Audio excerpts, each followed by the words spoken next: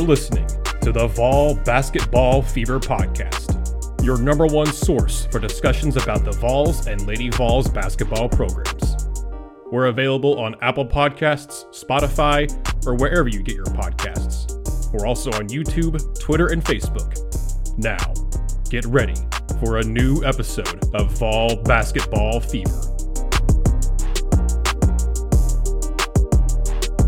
Hello, everyone, and welcome in to another episode of Vol Basketball Fever.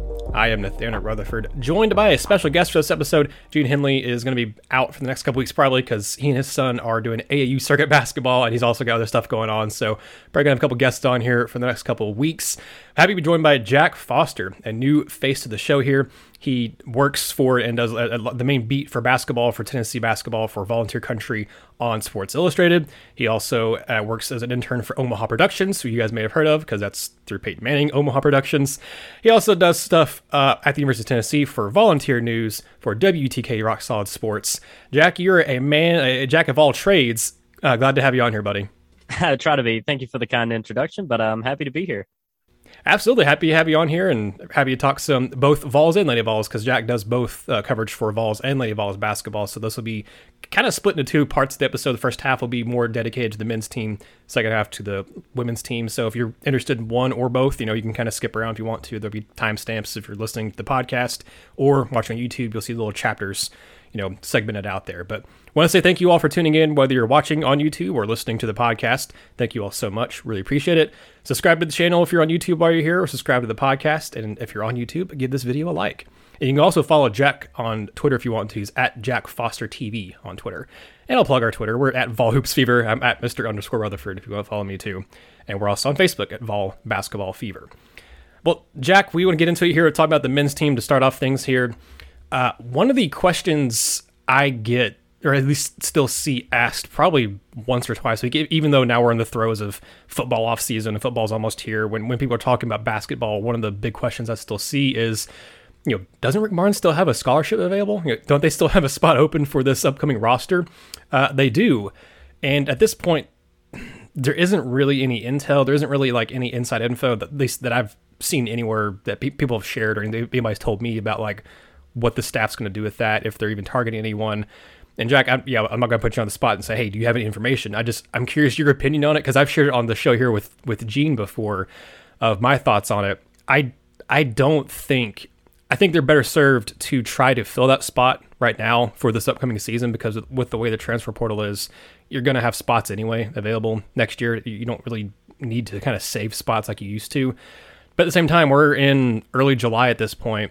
Unless there's an international prospect, unless there's someone else that, is in the transfer market that we just haven't heard about being contacted, or maybe there's another latecomer in the 22 class like last year with Sakai Ziegler. At this point, I think the options are probably pretty slim, so they may just by default hold on to it. So I'm curious your thoughts if you think that, given the point where we are now, should they just hold on to it and wait for it to use next offseason, or should they maybe try to go ahead and add somebody else? No, it's definitely, an intriguing topic here because, like you mentioned, Sakai Ziegler, what happened last year in that situation, surprising everybody with how productive he was for the Vols last season definitely was a pleasant surprise. So, you want to hold out hope that maybe something like that can come along down the pike as we enter August. But like you said, it doesn't look like there's any really candidates to fill that final spot. So you have to think that, like you said, maybe by default, they'll hold it going into next season. But I think they should try to fill it because you look at next season, all the open spots you're going to have, like you said, people are going to enter the transfer portal. We saw multiple people enter the transfer portal from Tennessee, depart Tennessee this offseason, and Santiago Vescovi and Josiah Jordan James, it's probably going to be their last season in the Tennessee uniform. You have to think Julian Phillips could be a one and done. So you're going to have multiple spots open. I think if they could try to find a guy, just a project and anywhere in the roster really could be, a post player, could be a guard. I think a guard would behoove them better, especially with Awaka reclassifying. So maybe if you could find a guard, maybe he can make a solid addition for Tennessee as early as this season, like Sakai Ziegler did last year, because you're going to have plenty of spots available next season. Yeah, and I think you're right. We saw the staff go after veteran point guards in the transfer portal, whether it was the kid Yuri Collins from St. Louis, whether it was I'm blanking on some of the names. The kid from Iowa State that they went after, like you saw them going after guys who had a year or more experience in college at the point guard position, because I think ideally you don't want to have to rely on just Zakai Ziegler and BJ Edwards as your point guard options, because I think the staff loves and trusts Ziegler, and I don't think it's a reflection of them not trusting him. I think it's a matter of he's a 5'9" sophomore who, while very good, and again, obviously, outperformed what expectations were for him last year at the beginning of the season.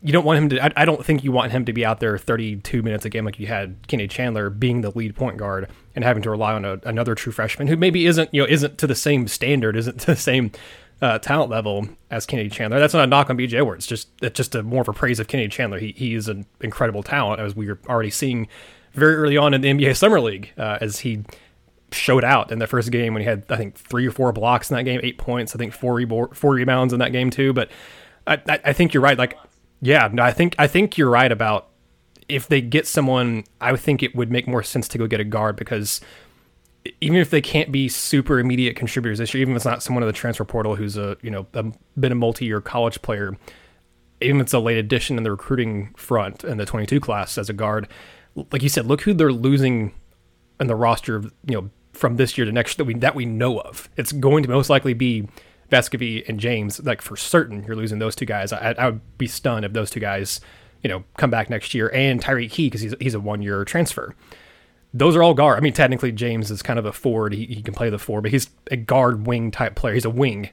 Tennessee needs to, in my opinion, the next addition they make, whatever it is, should be a wing. Again, I'll go look at the transfer portal while you're talking, Jack. I don't know that there's a ton of guys left out there that are, maybe you'd be taking a flyer on somebody, but if you take a flyer on somebody and then they just leave and transfer again next year or whatever, it's not a loss. The only I guess downside could be if you take a guy who has already used his one-time transfer, or I guess is using his one-time transfer on you, and then you take him, and then maybe you are technically losing a roster spot for next year because that guy's going to stay because he can't just transfer again. But at the same time, thought the same thing of Justin Powell, because he used his one-time transfer to come to Tennessee, and then he still ended up transferring. So I think you're right, though, that whatever this, if it gets used between now and the end of August or beginning of September, whatever, I think it should be on a wing player. But again, like, I don't know who else is out there, unless there's, again, maybe there's some stone we haven't unturned as in the media or as a fan myself, or maybe there's some international player, but it doesn't seem like, it seems like there's slim pickings at this point.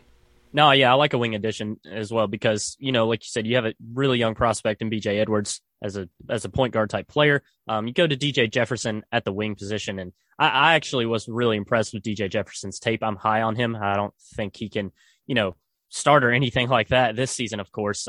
He's going to get acclimated to the Tennessee waters, but to add another, sophomore transfer maybe, or junior, just someone who can at least play a couple of years for Tennessee, in moving forward at the wing position would help when Josiah leaves. So yeah, I like that position. And I think you can go to the point guard position as well, because you don't want to put a whole lot of weight on BJ Edwards' shoulders. And I think they're probably going to kind of have to in year one. And BJ Edwards just isn't the type of player Kennedy Chandler is. As you said, that's more of a praise towards KC. BJ Edwards is very solid coming out of Knox Catholic, but Tyreek Key, it's going to be interesting to see how they use him. But if they use him as more of that shooting guard role, it's going to be a lot on BJ Edwards, relieving Zakai Ziegler, assuming Ziegler would get the starting role at the 1 if they play Key as a true shooting guard. So yeah, there's definitely a spot to be had on this roster. I don't think it's absolutely necessary. I think that they'll be just fine if they roll with what they have right now. But, going back to the original question here, an addition right now, I think it would be better than holding onto that spot. Well, Jack, while you were talking, I like I said, I was going to look up kind of names of who are in the transfer portal. Kind of the last kind of, I guess, quote unquote, big name guy who's kind of a guard, or is a guard player in the portal right now, is a guy named Casey Simmons, who played for Northwestern, or I guess played for Northwestern. He went to Northwestern. I think he's maybe a sophomore freshman. I think he was there for 1 year or whatever, but he's a former 4-star prospect at a high school. He entered the transfer portal on June 18th, so he's one of the more recent entries into the portal. In fact, I think he's one of the most recent in terms of like last 2 or 3 guys that are kind of notable, at least on the 247 transfer portal here, that are that entered it. So I don't doesn't mean Tennessee's, in with them or anything like that, but I guess that's a name that's just out there. There's also a guy named, also Casey Simmons is a shooting guard too, so they don't, not a point guard, but he is a wing. He's a 6'5" wing player. There also, you had a guy who is another shooting guard. A couple of the guys that haven't picked up spots yet, because there's plenty of guys who've transferred who have committed elsewhere, but you had another guy who who's a guard who transferred. He had Tyler Lundblade from SMU is still in the transfer portal, who transferred in May. So again, this is just a cursory look. There could be, I don't know the story behind these guys. I don't know if maybe they're ineligible or whatever, or, why they haven't found a home yet, but those are just a couple of names I saw. So we'll see. I'm not holding out hope that we get a huge, update on Tennessee picking up a transfer or anything like that between now and, August sometime, but we'll see. But, we do know, however, Jack, that Tennessee has made quite a few additions this offseason as it is. Again, they have one spot left, but even if they don't fill that spot, they have done to me, in my opinion, a pretty solid job of replacing the guys who departed last year and filling those holes that I think the roster had after those departures. And most of them were expected. I think Justin Powell was kind of a surprise, but not really, a big blow. And Brendan Huntley Hatfield, I think, was kind of a surprise as well. But again, based on potential was a big blow, but based on actual production from last year, not really. You can argue it, but I want to get your thoughts on kind of how Tennessee's roster construction has gone this offseason, and just kind of running down the additions here, looking at the roster online for Tennessee. So I'm going to go by jersey number on there. You had, of course, 5-star freshman Julian Phillips, Indiana State grad transfer Tyreek Key that was coming in, or the only transfer so far that Tennessee has nabbed that's come in as well. DJ Jefferson as a 4-star prospect, a guard there, and also BJ Edwards, who is a 4-star guard coming in as well. And the most recent addition to Tennessee's roster, Tobe Awaka, who we talked about before. He committed to Tennessee and said he was technically a 22 recruit, then said he's committing in the 23 class. I think there's some stuff up in the air about his AAU team and during the summer and kind of finishing up with them or not. But it was announced, I think literally the day after Gina and I recorded our episode last week, that he is actually signing in the 22 class and will be joining Tennessee for the second, I guess, summer semester of classes as well. So, yeah. So I want to get your thoughts on that, Jack, because I look at the big departures for Tennessee last year were Kennedy Chandler and John Fulkerson. But you return, this was a question somebody asked last week about, how does Tennessee's returning production fare against other SEC schools? Tennessee returns a lot. They returned 4 of their top 5 scorers from last year, obviously losing Kennedy Chandler as their number 1 guy, but everyone else they return. You have some interesting depth pieces, and I think you added a lot of good talent at a lot of spots. So I'm curious, would that really kind of, I guess, diving too much into expectations for this team? What are your thoughts on what Tennessee did with the roster construction, who they've brought in, and how they addressed those needs that the roster had? No, yeah, I think they've done a great job this offseason. And, losing Brendan Huntley Hatfield, as you said, kind of a surprise, but, they shored up that end with nabbing 5-star Julian Phillips, who has, even more upside than you could argue BHH had entering his year 1. So, he could be a one and done. I talked about that earlier. Julian Phillips is a stud. I think he's going to end up starting majority of the games this season. I expect a lot of things from him. And he's just a great addition in post. You got Olivier Kamwa returning from injury too. I think that's one of the biggest stories of this upcoming Tennessee season is, people kind of forget Olivier Kamwa got lost in the wash because he, got injured and was lost for the season last year. And then Jonas Adu had to step up, but you got Adu coming back. He's better. And you got Kamwa coming back along with adding Phillips and Uroš Plavšić coming off a career year. I don't think they're going to miss John Fulkerson too much. Of course, all the fan favorites, he is a fan favorite. So all the fans are going to miss him. But as far as Tennessee on the court, I don't think there's anything to worry about there. And then we talked about the guard situation. So looking at the post, I think they've done a great job bringing in Julian Phillips. Tobe Awaka reclassifying is only going to help depth. We could see a redshirt situation for him this year. It'll be interesting to see how that plays out. I don't think you can have a lot of expectations for Awaka this year being so young and all. But with Phillips, Adu being better, I think he's probably going to be an X factor for Tennessee this season, in my opinion. Whether that's as a key player off the bench or even as a starter. I think Uroš opens the season as the starter at the 5, Kama playing the 4. Sit the young guys to start and have the experienced guys play. But yeah, they're going to have a lot of depth, and I think that's something they kind of struggled with last season, especially after Kama went down. So going down the stretch like that, if all those guys can stay healthy, they're gonna be mean on the front court, that's for sure. So I like the way they've attacked that. I'm high on DJ Jefferson, BJ Edwards, he's going to grow. And Tyreek Key, this is it for him. This is his last year. He's got to improve his draft stock as much as he possibly can this year. So he's going to be fighting. And then Santi and Joe just build off what they did last year because they were excellent. Yeah, you kind of addressed, I guess, kind of the two of the topics I was wanted to build off to after this, and one of them was kind of the post play. How do you view the post? Because I think you made that interesting point there that you think Urosh starts at the 5 and Camwa at the 4. I would tend to agree with that at the beginning of the season, especially. I think you'll see a starting 5 of probably Sakai, Vescovi, James, Camwa, and Urosh. But I think by the time, as the season goes on, just like we saw last year, I think you'll see multiple, and some of it last year is because of injury, but even without injuries, you saw multiple starting 5s last year. The only consistent ones really were Kennedy, Chandler, Vescovi, James. Like those are your 3 main guys, and Camwa before he got hurt. But those 3 were really the 3 that played the bulk of the minutes and started every game they played except for James when he was hurt. But I think that front court is going to be interesting because I agree with you. I think Camwa is kind of a name that people aren't talking about enough, in my opinion. He was starting to really kind of roll and find a groove in SEC play before he got hurt and was really kind of being a productive big man for Tennessee before his injury. I think he will bounce back okay from that injury. It's kind of always hard to tell, especially with big men with ankle injuries and leg injuries. But I think he'll be fine. He and Key both were recently cleared fully for all basketball activities, so that's good news for Tennessee. But with Julian Phillips there, with Jonas Adu, getting a playing experience under his belt last year and flashing a lot of defensive potential. Even with, you mentioned, I don't expect a ton from Tobe Awaka, but he's a guy that maybe does, come in and surprise just like Ziegler did, because they both played, again, same AAU team, both from, same AAU team, both from New York, so you can't ever discount their work ethic, I don't think.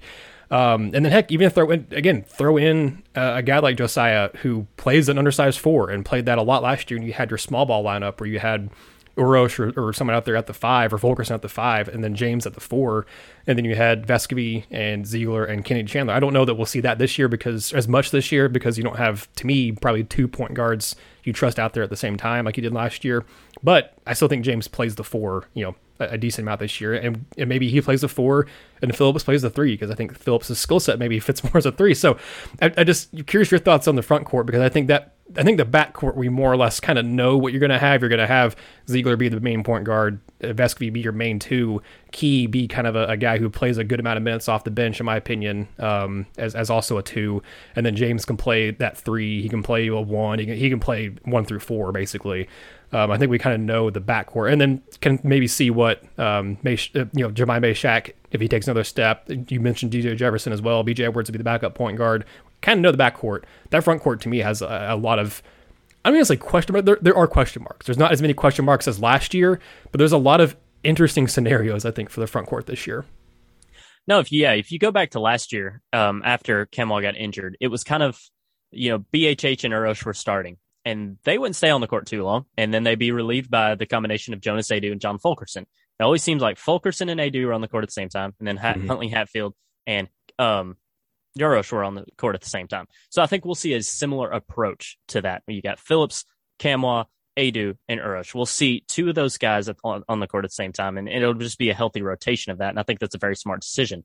I think at the end of the season, once SEC play ramps up, Julian Phillips will end up starting, and I wouldn't even be surprised if maybe they play Camwa at the 5 and just play some small ball lineups. I don't know if it'll be super consistent with that starting lineup, but I think Urosh will end up starting at the 5 majority of the season. But, you could see Phillips and Plavšić play together. And I don't know, Adu and Camwa.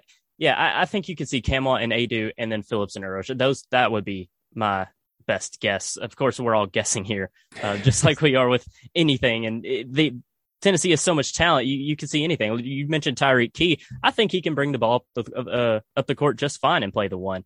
And, keep Ziegler on the bench a couple of games to be a spark plug if you need it. So there's a lot of avenues you can go down with this Tennessee basketball roster. But like I said, I think a combination of 2 of those guys, rotate them in and out, is how we're going to see the post work, with Tobe Awaka being that extra guy to use in any situation. So as far as the potential of the post, it really lies on the shoulders of Julian Phillips, because I think you know what you're getting with Jonas Adu as a rim protector. I think you know what you're getting with Urosh now. if Julian Phillips can be that shooting big and he can make a lot of splashes on both sides of the ball. And, let's not forget Camwell's an excellent shooter as well. So those two guys on the offensive side of the ball with Urosh and Jonas's defense, you got to like what you see. Yeah, Camwell last year from three, he played 22 games last year and had shot 44.8% from three. Again, he hadn't shot a ton of threes in that. Yeah, he didn't actually shoot a ton of threes. But he attempted 20, almost basically 30 last year in the 29 games, and again made 45% of them. So I mean, I expect that number to be maybe a little bit higher this year, especially after you lose Chandler. But also, I mean, you still have Vescovy, you still have James, who obviously came on very strong from a 3-point line at the end of the year, and Ziegler was a not a bad 3-point shooter as well. And I imagine Julian Phillips is going to take plenty of threes as well. He seems to be a guy who likes to shoot the three. Tyreek Key's going to shoot the three. So I think Tennessee, as much as they shot the 3-pointer last year, I almost wonder, Jack, before we kind of look ahead to some 23 prospects, I almost wonder if this team this year maybe takes more threes, maybe? I don't know, because I think I like the post situation a little bit better than last year. But I also do think, too, that Phillips and Key will attack the basket more than we saw guys last year. I think that was something that Tennessee really lacked last year, that they had a lower free throw attempts per game than they had in a while because you didn't have a lot of guys who would attack and finish up the rim. Tyreek Key definitely does. He averaged, I think, 5 or 6 free throw attempts per game in his career at Indiana State. And from what I've learned, talking to his head coach for Julian Phillips and also just watching some of his game, he also likes to attack the basket and drive to the basket. So maybe I'm wrong. Maybe we won't see more 3-pointers. Maybe we'll see more guys actually driving to the rim. But it's worth mentioning because I think this team is possibly just as maybe potent from three as last year's was, with looking at some of the the guys on the team that like to shoot threes, and as good as they've been in their careers too. No, I think we could definitely see them shoot more, especially since you're returning Vescovy, of course. And like you said, James got better from deep as the season went on last year. But, like we said, the bigs with Camwell healthy and Julian Phillips here, definitely going to see the 3-ball being shot a lot more, because the bigs that ended the season last year, Brandon Huntley-Hatfield never really tapped into his full potential, didn't seem confident on the court.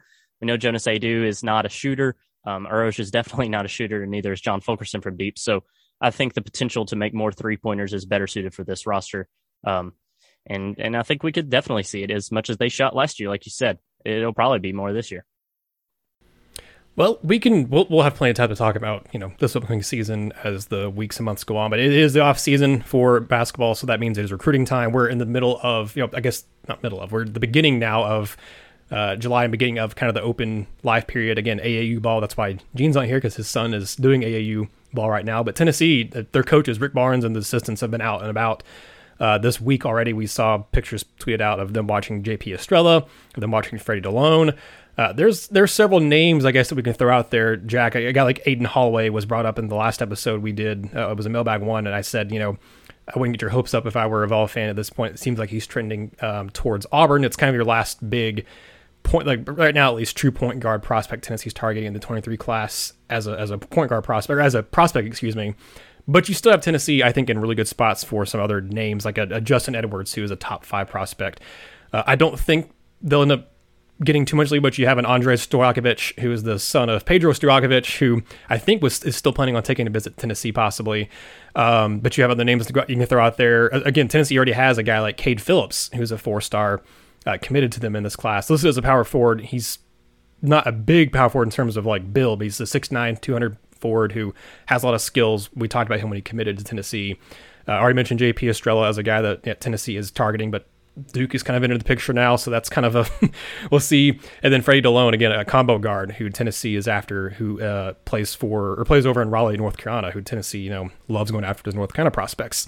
Anyone else I kind of missed there, Jack, or anything that you maybe I think Aiden Holloway is committing this month. I don't know. Again, that'd get my hopes up too high for Tennessee, but I didn't think Julian Phillips was going to come to Tennessee when he reopened his recruitment, and seemed like he was going to go elsewhere and like Auburn, and then he came to Tennessee. So I could be wrong. So maybe maybe Aiden Holloway between now and his commitment does end up changes, the water's changing, he goes to Tennessee, but I don't know about that. But the 23 class, I think, will be interesting because, again, we'll see, I think, a number of guys commit to Tennessee, but also there'll be a lot of transfer portal options. But if it's anything like the last couple of years, Tennessee, even after now the one-time transfer rule has been enacted, each offseason that's happened, they've only taken one transfer so far. Justin Powell last year with Tennessee didn't work out, obviously.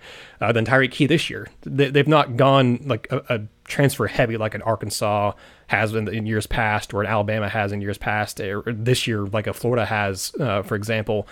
Tennessee's only really taken one per year. So maybe I'm wrong. Maybe they only take one, maybe two next year or this next cycle. But Tennessee, just like the last few years, they're in on a lot of big names and highly recruited or highly ranked prospects in this 23 cycle. No, you're definitely correct. And, the majority of the names you mentioned were the ones I had on my list. So I think you hit the nail on the head on the others. There's a couple. Cody Williams from Arizona. He's a wing, and, Tennessee's interest is pretty high on him, but he's still kind of cool interest with the Vols. Mikey Williams, Tennessee's interested in, but Stovakovic is a big one for me. And you mentioned JP Estrella. I've always been impressed with JP Estrella. I actually had a friend who knew him, and he had been talking to me about JP Estrella for a while now. But like you said, looks like he's trending toward Duke, same as Aiden Holloway with Auburn. So I think Justin Edwards is the one to look to here when you're talking about 2023 prospects. He's a total stud. It would be a great addition to the wing, 6'7", 180, playing up in Philly right now. So seems he's interested in Tennessee. I know Rod Clark's been hitting that recruiting trail hard with Edwards. So, we're still early in the process here. Like you said, it's about to ramp up probably for the 23 guys. But, all the guys you said are really the ones I was looking at. I think I know the answer to this question because we kind of already touched on basically like what we do at that last scholarship spot for this current cycle. But what do you, in your opinion, kind of what are the biggest needs Tennessee really needs to address, whether it's, again, recruiting or transfer portal in this 23 cycle? Because, again, we don't know, there will be another transfer or two off the roster between, now and the end of next, I guess, after the end of next season. But you look at who we do know is leaving. Julian Phillips as a likely one and done. Maybe if he isn't, that'd be, I guess, good for Tennessee. Maybe bad that he had a bad year. But, yeah, he's probably one and done, but you're more than likely losing Vescovy and James, I think, for sure. And then again, Tyreek Key. So you're losing a lot from the backcourt. I would imagine top area of needs is getting more wings, whether that's combo guard, shooting guard, small forwards, whatever. I think getting wing players should be Tennessee's top priority. And they've already filled one kind of other area, that was getting Cade Phillips, who is a post player. He's not a traditional post player, I don't think, but he's still 6 now. Like, that's a guy that you can count on, hopefully, to do something down in the lane or down in the paint for you. But I think for Tennessee, really, the wings need to be kind of your biggest areas of pursuit. And I think it's why you're seeing a guy like Justin Edwards, be as big of a target. He's a 6'7", 180. Like, that's a perfect wing player in college basketball and the NBA for that matter too. But there's a reason he's a top 5 prospect too. He's just such a talented player.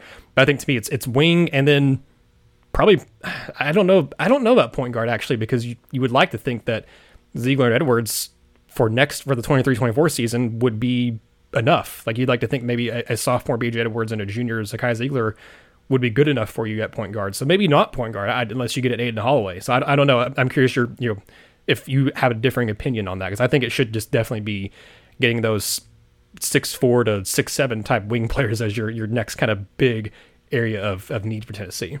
Yeah, well, in this era of basketball, you can never have enough, elite shooters in the backcourt, like an Aiden Holloway. But like you said, I feel like the biggest need is wing position. And I think Tennessee's recruiting, the way they're approaching the 2023 recruiting trail is indicative of that. I mean, they're targeting a bunch of wings, and with James leaving, and Vescovy's not a wing, but with him leaving as well, and just that 2 spot, you can play big lineups as well. So I think they're attacking that position. Cade Phillips is a good start to that. Like you said, he's more of a post player, but he could play the 3 as well.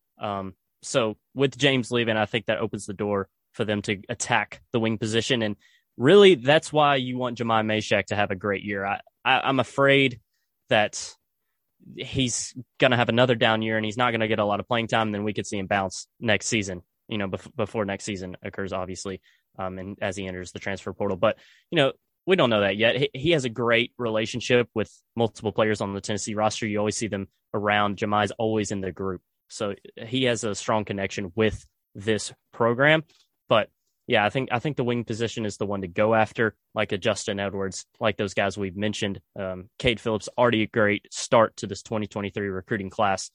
So I mean, there's going to be needs, but I think with the backcourt or the point guard position, I should single out here with BJ Edwards and Zakai Ziegler. Both are going to get so much better. They're going to develop that connection, and we could see them on the court at the same time, possibly next season. I think maybe if as long as BJ Edwards does what we think he's going to do, and really gets his feet under him in his freshman season, then maybe we could see a really good point guard combination next year. So wing position is the one to target. Jonas Adu is going to get better in the post. I think elsewhere they'll be pretty okay. Yeah, no, I think you make a good point about BJ Edwards, and I think he has a lot of potential for success. I mean, again, maybe not as much as a true freshman, because what Kennedy Chandler did as a true freshman isn't normal. Like that, people always think about high-rated prospects coming in and being All-Americans and stuff. But what Kennedy Chandler did, like Tennessee hasn't had very many freshmen do what he did last year. Even Keon Johnson and Jade Springer, as good a freshman season as they had, didn't have the type of freshman campaign that Kennedy Chandler did. So, what does Julian Phillips do this year? Because he's another guy that has the potential to be a really good player. But again, Jeannie and I talked about it a little bit last episode, I think, and maybe the episode before last, I forget which. Even if he just goes like 8-5, 8-4 this year, like his potential alone is going to make him an early first round type of prospect. So even if he doesn't have like the season on paper that maybe fans expect or hoping for, or whatever, he's, I think, still likely a one and done. So anyway, I want to go to the second half here for this episode and talk about Lady Vols, because Jack, again, you cover Lady Vol basketball as well, not just the men's side. So kind of a similar thing here for the Lady Vols. Looking at their roster construction, they are full. Like they don't have any scholarships left to give out, so they are done with additions for this upcoming season. And boy, what an offseason it's been for roster reconstruction for the team. They didn't really lose a ton. Lost Ray Burrell, and then you had Emily Saunders transfer off the team as well. So you had, obviously, to replace a pretty big contributor in Ray Burrell, who I wish she'd been healthy all last year to go out stronger than what she did. But she still, I think by the time the season was closing out, was starting to really kind of pick it up and be looking a little bit more like her older, her more vintage Ray. But goodness gracious, the transfer portal, the Lady Vols won the transfer portal. If it's, I always kind of hesitate to say winning the offseason, but Lady Vols, I mean, hopefully they won the offseason. Hopefully that means they win some big things in the regular season too. You bring in Rakia Jackson, who, again, the headliner of the transfer portal players. You bring in a Jazz Powell, who is a true point guard, who Tennessee hasn't had a true point guard in a few years, which is great news, because I think she's going to be able to open up so much for them offensively. You bring in as potential depth pieces, and Jillian Hollingshed, who she'll be a depth piece this year, but she'll more than likely be the starter of the next season after Tamari Key is gone. And then you also bring in a Jasmine Franklin, who played for Kelly Harper at Missouri State and is was leading the nation in rebounding last year before she suffered a season-ending injury. Oh yeah, and also you have Justine Passat, who is a 5-star McDonald's All-American, who would be getting a lot more attention if not for the fact that this roster, not only did you bring a lot of those players in, but you also were still returning players like Jordan Walker, who I think will move to the 2, but will be a very good, a very solid player again. Some of the younger players like a Brooklyn Miles, like a Kaya Wynn, a Sarah Puckett, who had moments last year, especially Puckett did as the season went along, and Caroline Strickland, who again started to show some flashes as the year went on as well. A Tess Darby, who was a very good 3-point shooter. And you bring back the 2 of your best players in the last 5 or 6 years in a Tamari Key, who's already your career block leader for the Lady Vols in history, passing the great Candace Parker. And who's the other person? Oh yeah, Jordan Horston, who just led your team before she got hurt in points, rebounds, and assists, and was I think second on the team, possibly in blocks as well. I think maybe leading the team in steals. I mean, she was a do-it-all player who, if she didn't get hurt, should have been would have been not just an All-American honorable mention like she was, but she would have been an All-American. I mean, Jack, this roster reconstruction, I guess if you can call it that, this offseason, it's been one of the biggest offseason hauls the Lady Vols have had in a very long time. And usually, back in the day, it would have just been all like bring in, 3 McDonald's All-Americans in an offseason through recruiting. This year, you brought in, you have 3 former McDonald's All-Americans. One of them is a recruit. The other ones are returning players and transfers. So it's just like you're loaded. And this is to me, the most talent the Lady Vols have had on the roster in a very long time. And I think with the coaching and with, the culture that Tennessee has now under Kelly Harper and her assistants, possibly the most healthy the program's been in a very long time too. Yeah, definitely. They've to say they've attacked the transfer portal would be an understatement. I'm sure, Kelly Harper is just, her mouth has got to water when she looks at her roster for the upcoming season. But yeah, they filled every hole if there was one. I mean, of course, Ray Burrell left, but they filled that and then done more than that. So if you told me that after the offseason, looking at the Lady Vols roster, that there was no way that Sarah Puckett was going to start, I'd have told you were crazy. But I think that's the case because I just do not see a spot for her in the starting lineup, which is wild to think after what she did in her freshman year. Not even a possibility of, like you said, Justine Passat coming in, 5-star freshman. She has done so well in summer ball as well. If y'all have been following her over there in Argentina, she's been killing it on every step of the way here in off-season ball. And, like you said, all these transfers, Rakia Jackson, of course, headlining that. She's probably going to start at the 4 for the Lady Vols to start this season, of course. And then Jasmine Franklin, all these other girls, Jillian Hollingshed, who, let's not forget, she had 15 points versus Dayton in the NCAA tournament for Georgia. She can hold her own. She's going to get valuable minutes off the bench. So they have so many players. It's just crazy. And the expectations, I think, like ESPN way too early top 25, they're in the top 5. I think you have to, bet that if you're looking at this Lady Vols roster and what they've been able to do with Kelly Harper. And I'll tell you why I have no inside information of why these transfers chose. I mean, you read and, you see the interviews, but you got to enter the transfer's mind here. And you see what the Lady Vols did last season with those injuries. They go to the Sweet 16 without Jordan Horston. They do all this without Kean Green at the end of the season. And that's just got to be so encouraging that they can rally around each other, give Caroline Striplin and Kaya Wynn really, really significant minutes in the SEC tournament and still do well. Give these young freshmen so many significant minutes and still hold their own. It's a testament to what Kelly Harper is building, on Rocky Top. And I think these transfers took notice and, they're heading to Knoxville for a good reason. So with the amount of depth they have, the Lady Vols have, I think injuries, unless the bug just hits them like a rock, I think they'll be fine to fade a couple injuries this season. Whereas I don't think they really were last season to make a deep run in the NCAA tournament. But yeah, I've only been following the Lady Vols for 1 year. I should say covering the Lady Vols for 1 year, but this is a special team, Nathanael, and I think we should expect special things. I think you're right. I think you're right about injuries too. That's been every time I've had Maria Cornelius on here, I think every single time I've said fingers crossed and to cross your toes and everything about health for this team. Because every year Kelly Harper's been here, there's been some sort of, major injury to the team or at least like major injuries to players. And in a lot of cases, it's been your star players or really good players in the last 3 years. And hopefully that's just it's been freak accidents or fluke accidents. Most of them have. But hopefully it's not a thing that just keeps happening. Because you said that's the only thing, in my opinion, that could really derail this year. Because I do think that it's going to be.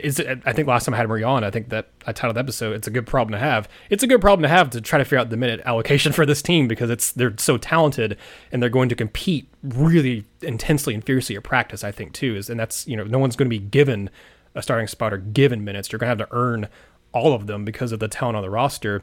But it is definitely still a problem to have, and that how many minutes do you give this person, and how do you have to play somebody to maybe keep them a little happier than you would like? I don't know that that'll happen or not, because I think my point getting at this is that I think the culture at Tennessee is set in stone now with Kelly Harper and the players that she has right now, and just everyone who's there. Everyone who's there they're all Kelly Harper's players because she's coached them.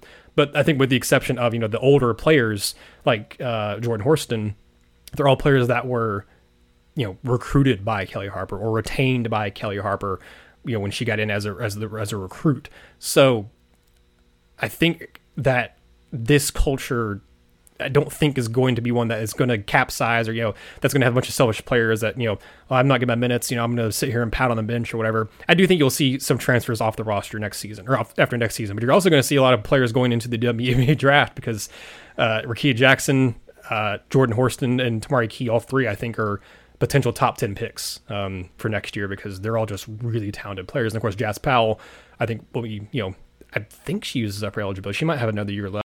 She does have another year left. Yeah, she might use it. We'll see. But I think would be eligible for the draft, so maybe she goes to the draft too. So, also, just Jordan Walker, she will be used up all her eligibility because she's using her last year. So you're losing some key players after this upcoming season. So there's a lot of feeling of like it's Final Four bust for this year because you don't know what's going to happen next year. We'll kind of get to maybe looking at some stuff for next year in terms of recruiting and kind of what that looks like. But I think you've already mentioned like the big expectations. I think it's great to have those expectations. I think this team warrants those expectations.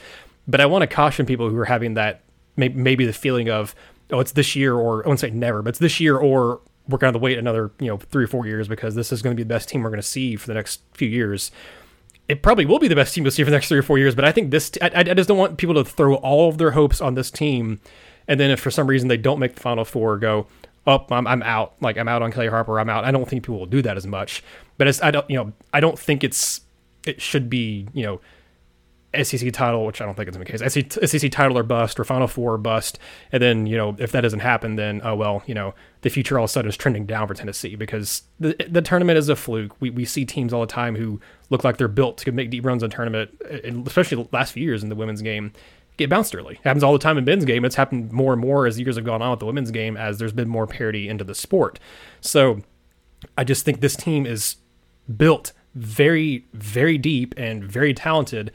But again, the NCAA tournament's a crapshoot for a reason. You've seen more one seeds and stuff make it further and win titles in the women's game than you have the men's. But again, that's just because women's are just now building up the depth the men's tournament and the men's basketball's had for more years because women's sports are now getting the attention and getting more, money and getting more funding and stuff and getting more actual care to it now too. So my whole point in all this, Jack, is to say that I don't think it should be a Final Four or bust type season, but I fully think this team will embrace those expectations, and I think the culture is strong enough to withstand, those expectations, and withstand any failure they may have in the regular season and bounce back. Because I just don't think we're going to see stories come out about, oh, this player was pouting and they kind of ruined the team chemistry or anything like that. I think these players and the culture that's with this program, I think is very strong. It might possibly be the strongest culture. I think both the basketball teams have maybe two of the strongest cultures on UT, and you get the run baseball in there too, because I think what Tony Vitello's done is pretty strong. But we're talking about basketball here. I think both Kelly Harper and Rick Barnes have very firmly established cultures within their programs.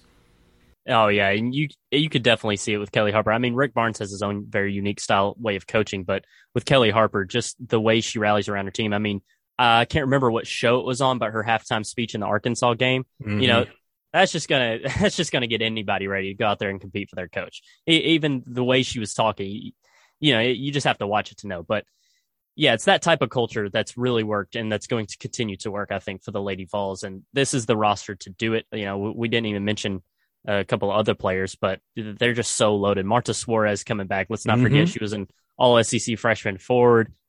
She unfortunately had to sit out all last season after getting injured in her freshman season. So she's entering a redshirt sophomore year. And then Brooklyn Miles, she was a great spark plug off the bench. She's an elite defender.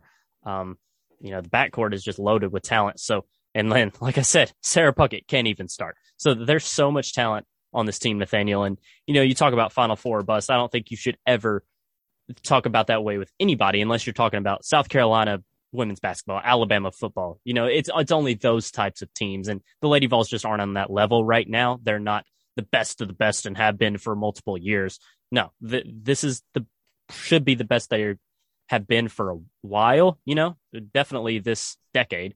But Final Four bust, that tag should never be placed on this team because, like you said, anything could happen in the NCAA tournament. I think if there is a tag you should place, you don't want to see those flops on the road like you saw last year against Auburn. And I know injuries played a part in those, but just getting really blown out by Florida and Alabama on the road, losing to Auburn, who was the worst team in the SEC at that time, you can't let those blunders happen. And then in the SEC tournament, you ran into Kentucky, who was just otherworldly hot.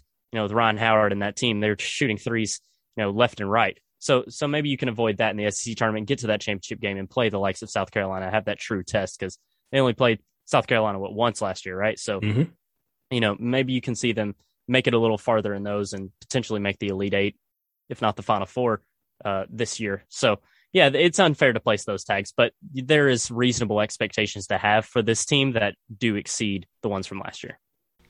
Yeah, and you made a good point that I think maybe some longtime Lady Vol fans would have snarled at or like kind of gone, because I almost did too when you said it, but I thought you make a good point too that, it's not fair to put those expectations on the Lady Vols right now because you mentioned they're not like the South Carolinas or the Alabamas in football, for example, who have done it year in and year out. Lady Vols have historically been that, and historically, that is the 90s and early 2000s and mid 2000s. That is a fair expectation to put on the program because of what they were doing. But like you said, the last decade for Lady Vols hasn't been awful, but it hasn't been where the Lady Vols had been. They've dropped off.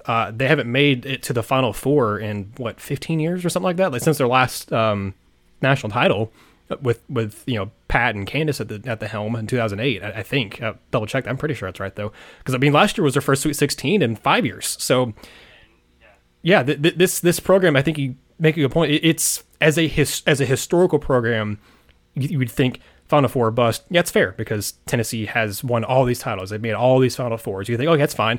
But then you have to look, you can't look at it from a 10,000 feet perspective. You have to look at it as a more microcosm of the last 10, 15 years. And Lady Vols haven't been that consistent of a program to getting to those highs of highs in the last 10, 15 years. So to all of a sudden expect this team to, surefire, make it that far isn't fair. And again, I think this team will embrace those expectations, and I'm not going to say anyone who thinks this team will make the Final Four is crazy. I just think that, like you said, it's hard to have Final Four bust mentality unless you are consistently a South Carolina or a UConn in the women's game, in the men's game, a Duke or North Carolina or Kentucky that consistently does those things. Lady Vols have historically done it, but they haven't lately, and that's been the issue. So if they can get there this year, that starts building back up to, okay, if they can do it this year, can they get back to the Elite Eight, my Final Four the next year? Can they do it again? So if you can do it this year, that hopefully will start the trend of, yes, we're getting back to where we should be type of program, because they historically are the greatest program in women's basketball. I mean, some will argue UConn. I still think it's Lady Vols. But lately, the last 10 years, UConn has Tennessee beat hands down. Last 10 years, teams like South Carolina, LSU possibly even have Tennessee beat. Lady Vols have not been what they used to be in the last 10, 15 years. They've still been good. They just haven't been elite, top echelon of the sport. So I think you make a good point that I originally kind of, my hairs kind of raised a little bit, but I was like, he makes a good point that, thank you for bringing it back up and helping me out there. And of course, the Lady Vols have historically been, just great. But like you said, this will be if they do make the Final Four this season, it will be the first time in 15 years. They made the Sweet 16 last year for the first time in 6. It's a build, and everything's a build. Let's not forget, Kelly Harper hasn't been here for a long time, and her first 2 years were marred with COVID. Last year was her first, actually full year. Now it's her second, and she's bringing in a roster that, like you said, is one of the best Lady Vols roster we've seen in a very long time. So now is the time where you make your hay, but I still think it's unfair to put that Final Four bust tag on them. It's still a build, and I think it's a build that will continue to happen. I don't see any drop off happening anytime soon with the way Kelly Harper coaches, the way they're recruiting with Samantha Williams and Joy McCorver. They're elite recruiters, and I think Kelly Harper is an elite coach. Well, Jack, I don't want to take up too much more of your time, but I do want to, you mentioned they're kind of building and trying to sustain this success, and whatever success you have this year, it can't just be a one-off. And in order to do that, you're going to have to keep recruiting well, and again, probably attack the transfer portal again well next year. But on the recruiting front, Lady Vols, are in on some really big names. You and I were talking before we hit record here about, there's a couple of players that maybe keep an eye on, but there's several kind of 23 prospects that, Lady Vol fans, I'm sure probably already know about, but that, I wanted to ask you about because, whatever happens this year, you're going to definitely lose some big time contributors. And when Tamari Key and Jordan Horston and Rakia Jackson probably too, and probably again some other ones who transfer off or go to the WNBA as well. You're going to be losing a lot of production in order to not have a massive drop off. Kind of like what we saw the men's team after Grant Admiral and Jordan Bone and Cal Alexander all left. There was a pretty big drop off the next year because for one, you weren't expecting Bone to leave, but in order to prevent that from happening for the Lady Vols, they got to recruit strong in the 23 class. And again, there'll be transfer portal additions that'll happen too. But what are some names in the 23 cycle that, maybe that Lady Vol fans should keep an eye on, or that you're kind of front of mind for you right now? Yeah, definitely. So there's two that I'm looking to, and both are playing in Nashville right now. And it's Aaliyah Del Rosario and Angelica Velez. It's Velez is a point guard, 5'7", and then Del Rosario is 6'5" post player. So these two have shown interest in the Lady Vols. They visited with Tennessee. Visit went well from all the buzz I'm hearing about, but they're far from committed. But these are the two targets you're looking to. And they're both from New Heights, New York. So, they have the same sort of pipeline. And I think Tennessee's making a lot of hay with them. But like I said, they're playing in Nashville right now. So close to Knoxville. That's how Tennessee can capitalize right now. So I think those two are the ones you're looking to. It's still very early. And, Tennessee didn't per se bring in a lot of 2022 recruits from high school. It's really just Justine Passat and Edie Darby. So they're going to attack the transfer portal, and I think that's going to be the name of the game moving on in all of college athletics. But as far as high schoolers we're looking to right now for the Lady Vols 2023 class, those are two names that pop out. Yeah, I think Del Rosario is my number one want for the Lady Vols in this class. There are other big time names that they're pursuing as well, but I think Del Rosario is just very talented. Again, 6'5". That it's about having another big front court next year. You already have Tamari Key and Jillian Hollingshed this year. Next year, you could have, if you get Del Rosario, Hollingshed and Del Rosario, both 6'5" players. So keep that trend of having big forwards and centers in your rotation would be great. But again, Jack, I took up so much of your time tonight. I really appreciate you coming on here and doing the show with me as a guest. I kind of already plugged your Twitter earlier and plugged wherever all you are, but if anyone who is listening to this, watch the show, wants to follow your work as, for Tennessee basketball, and I know you talk about football and stuff too, so if anyone wants to follow anything you do, let them know where they can follow you and kind of, maybe plug some of the stuff you have coming out or that you've had come out recently too. Yeah, Jack Foster TV on all platforms, really easy, really catchy. I love it. This season, I'll be covering UT football for Volunteer Country on Sports Illustrated, along with my boss, Matt Ray. And then, of course, both basketballs. I'm excited to hit the ground running. Second year on the beat, couldn't be more excited.